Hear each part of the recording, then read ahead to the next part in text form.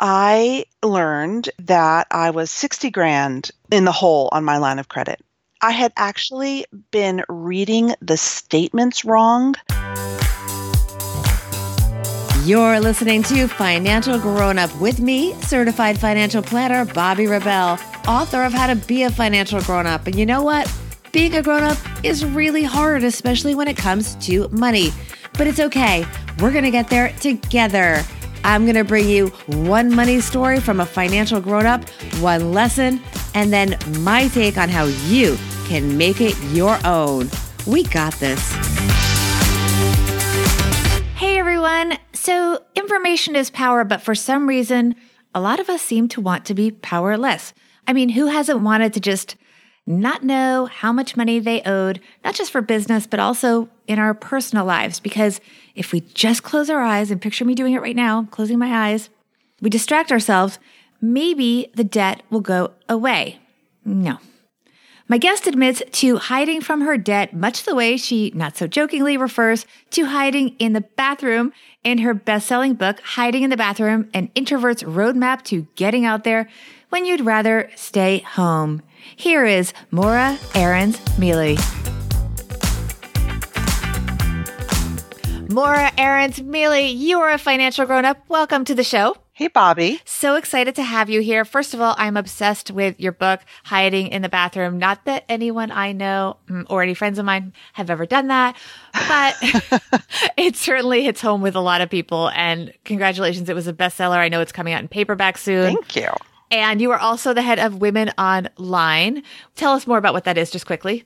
So Women Online is a digital social change agency. We create campaigns that mobilize women for good. So we work with clients like presidential campaigns, nonprofits, global health NGOs and foundations, and pro-woman companies and businesses. Love that. And speaking of presidential campaigns, that brings us to the money story that you are going to share. Maura, do tell.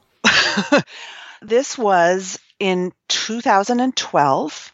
I really do, Bobbi, think that this is the moment that I became a financial grown-up, because it forced me to look critically at my personal money anxiety and how that was holding me back, not just in my life, but in my business. So on the very same day in 2012 that my firm, Women Online, signed President Obama's reelection campaign as a client, which was just an amazing day for me personally, because I had been doing, frankly, a lot of work for free to support the reelection. It was really hard. So that's volunteer work, to be clear. Volunteering, not working.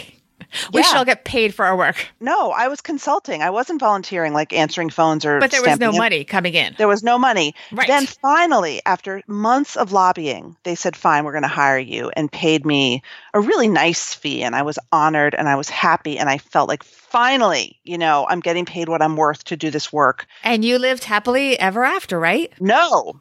So I got that email, super excited. Then I went to my bank, because I'm so strange in that I bank at a local bank in Cambridge, Massachusetts. They know me. They know my face. I've done it for years. And so I go and I deposit checks at my bank for my business.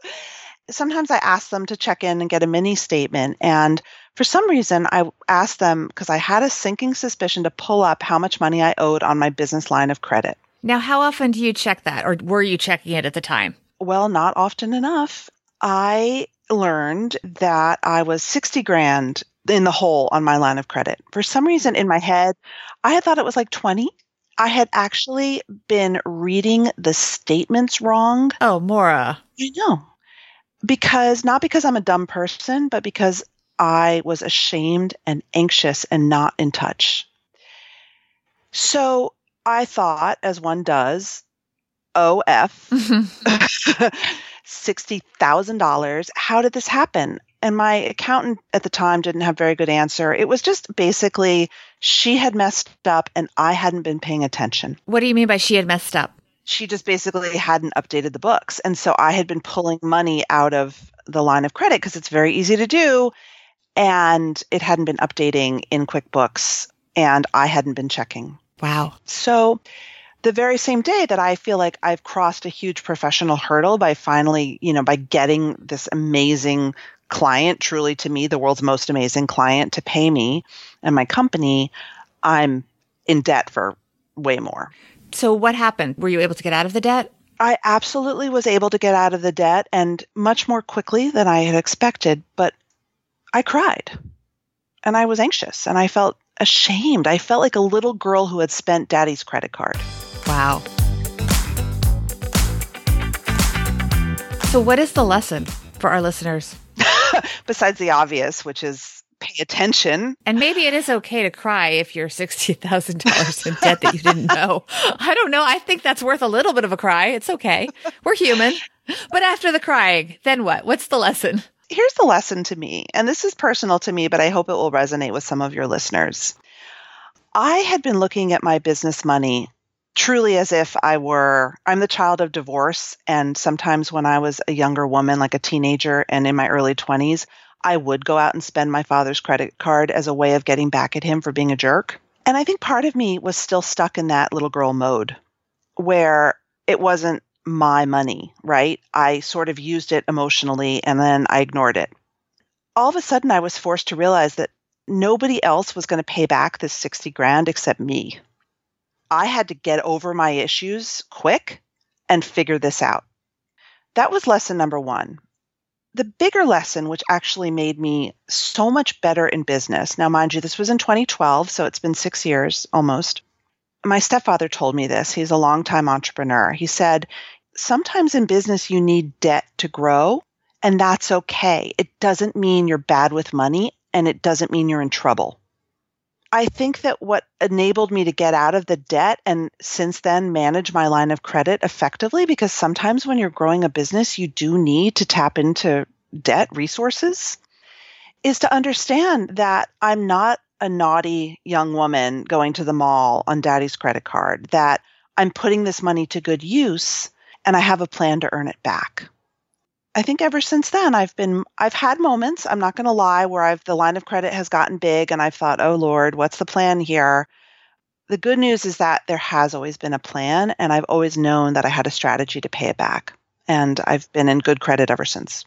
And I think the key thing here was that you didn't know about the debt or about the line of credit. When you do it and it's a deliberate part of your business and your business growth, that's a very different thing. I think that's exactly it, Bobby. And whether subconsciously I knew about it and just didn't want to face it, I think that's why why it was such a surprise to me, because I think unconsciously I must have repressed it. But yes, if you say, okay, you know what? And now I talk to my partner, you know what? We got to dip 20 grand into the line of credit because of X, Y, and Z. It's part of the strategy. It's not reckless. Speaking of not reckless, you are not a reckless shopper, which brings us to the money tip that you're going to share. And it has to do with contemplating things and being thoughtful, even when it comes to shopping.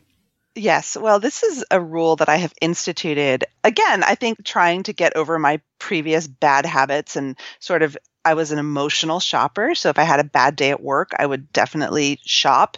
And online shopping makes it even easier, right? Because it's so instantaneous. You can just literally shop from your phone these days. It's like a sugar rush. It's a total sugar rush. Like, oh, I feel low. I'm just going to lie in bed and scroll Instagram and buy stuff. Anyway, I have a rule now that anything that's personal to me, whether that's clothing or makeup or fun stuff for my house, I have to have a waiting period. I can look at it, I can save it, I can bookmark the page, or if I see it in a store, I have to think about it. Ideally a week, but even a couple days before I buy it. Because that is just a cooling down period to separate something that you truly want from a need. So how often do you actually go through with a purchase then when you think about it? I would say about half the time. It's really amazing. Interesting. So there's a way to save 50%, everyone. Well, and honestly, the other thing, and I'm a little bit of a clothes horse, I'm not going to lie. You always look fantastic, though. You do. Always polished. When you're not at home in your pajamas working, but when you're out and I see you, right. You look amazing. Well, thank you. But what it's actually made me think is like, who do I want to be? What do I want to look like? And what am I willing to spend for? The old adage that you always hear is just like buy less, but buy better. This strategy really helps. Excellent. All right. So I want to hear more about what is happening with women online, what you're working on. And of course, the paperback is coming out, Hiding in the Bathroom. Yes.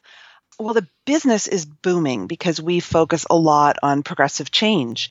We are all about helping women amplify their voices and helping our clients reach women who already have amplified voices who have a lot to say. So it's busy. We're having some interesting, because we're a digital marketing agency, and all of not just the issues with Facebook, but the changes with Facebook are hard for us to keep up with sometimes. Like we're scratching our head like, oh God, what have they done with the algorithm now? How does this affect our clients? But it's actually really interesting, right? It keeps us on our toes, keeps me on my toes. The other thing that's been really interesting for anyone out there who is thinking about how do they merge their side hustle with their main business, which is something, Bobby, you and I talk about all the time, because you and I are both, I like to think, we're like very creative, right? We always have to have a new project, whether it's a podcast or we're writing something. Are you saying we have attention issues? No, here's the thing. This is what's amazing that I've learned now. My hardback came out in September. And so I've been sort of having two almost full-time jobs, right? I've been doing book stuff and I've been doing Women Online. On the surface, they seem completely unconnected because one is about my adventures as an introverted, anxious, ambitious person. That's my book. And then my business is a digital marketing agency. But the coolest thing is doing events where my clients come, or finding people who come to a book event but are like, oh, I think I might need to hire your company. Perfect. And seeing how they interplay, but also seeing when it doesn't work. Like we talked about my podcast.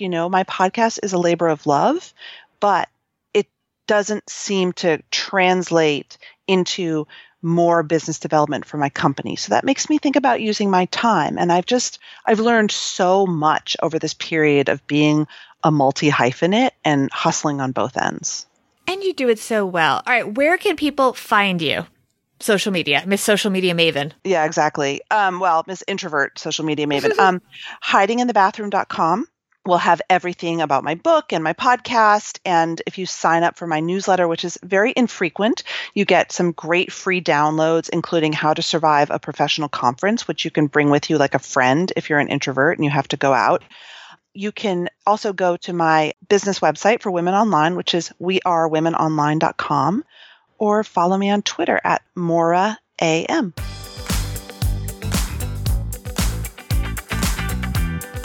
Hey friends, let's pick up with what Maura said about shopping. Financial grown-up tip number 1, take the time to wait before you buy it. Not only is a self-imposed waiting period like Maura talks about good to help you decide if you really want the item, it also gives retailers a chance to give you an incentive to buy whatever it is that you were looking at.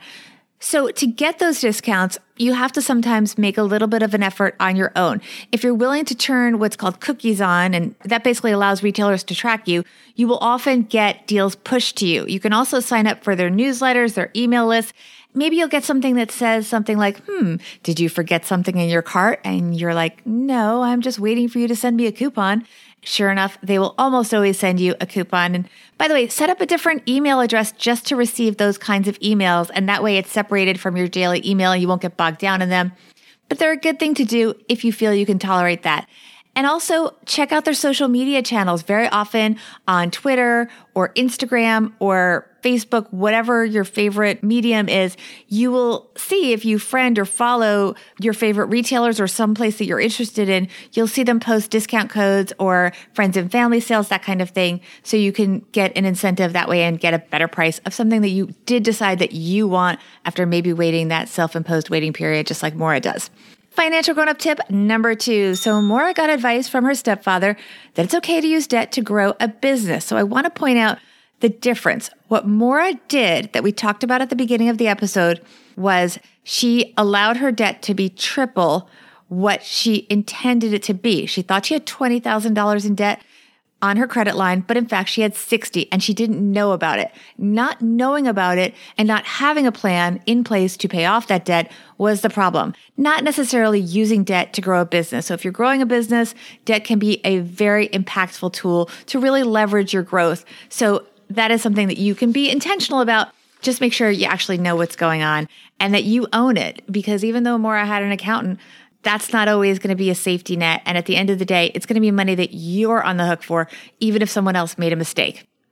Thank you all for sharing this time with us. Be sure to hit that subscribe button if you haven't already so you don't miss any upcoming episodes, and learn more about Financial Grown Up by going to BobbiRebell.com/Financial Grown Up Podcast. You can also get on our newsletter list there and be in touch at Bobbi Rebell on Twitter, BobbiRebell1 on Instagram. And most of all, I've been making these promotional videos. They're like 19 seconds. They're floating around on Twitter and Facebook and LinkedIn. And sometimes I make one copy for Instagram. I have to reconfigure it a bit, so I haven't been able to do it with all of them. But let me know how you like them, because I'm really enjoying making them, and I hope that you are enjoying them as well. I hope you also enjoyed Maura's story and that we all got one step closer to being financial grown-ups.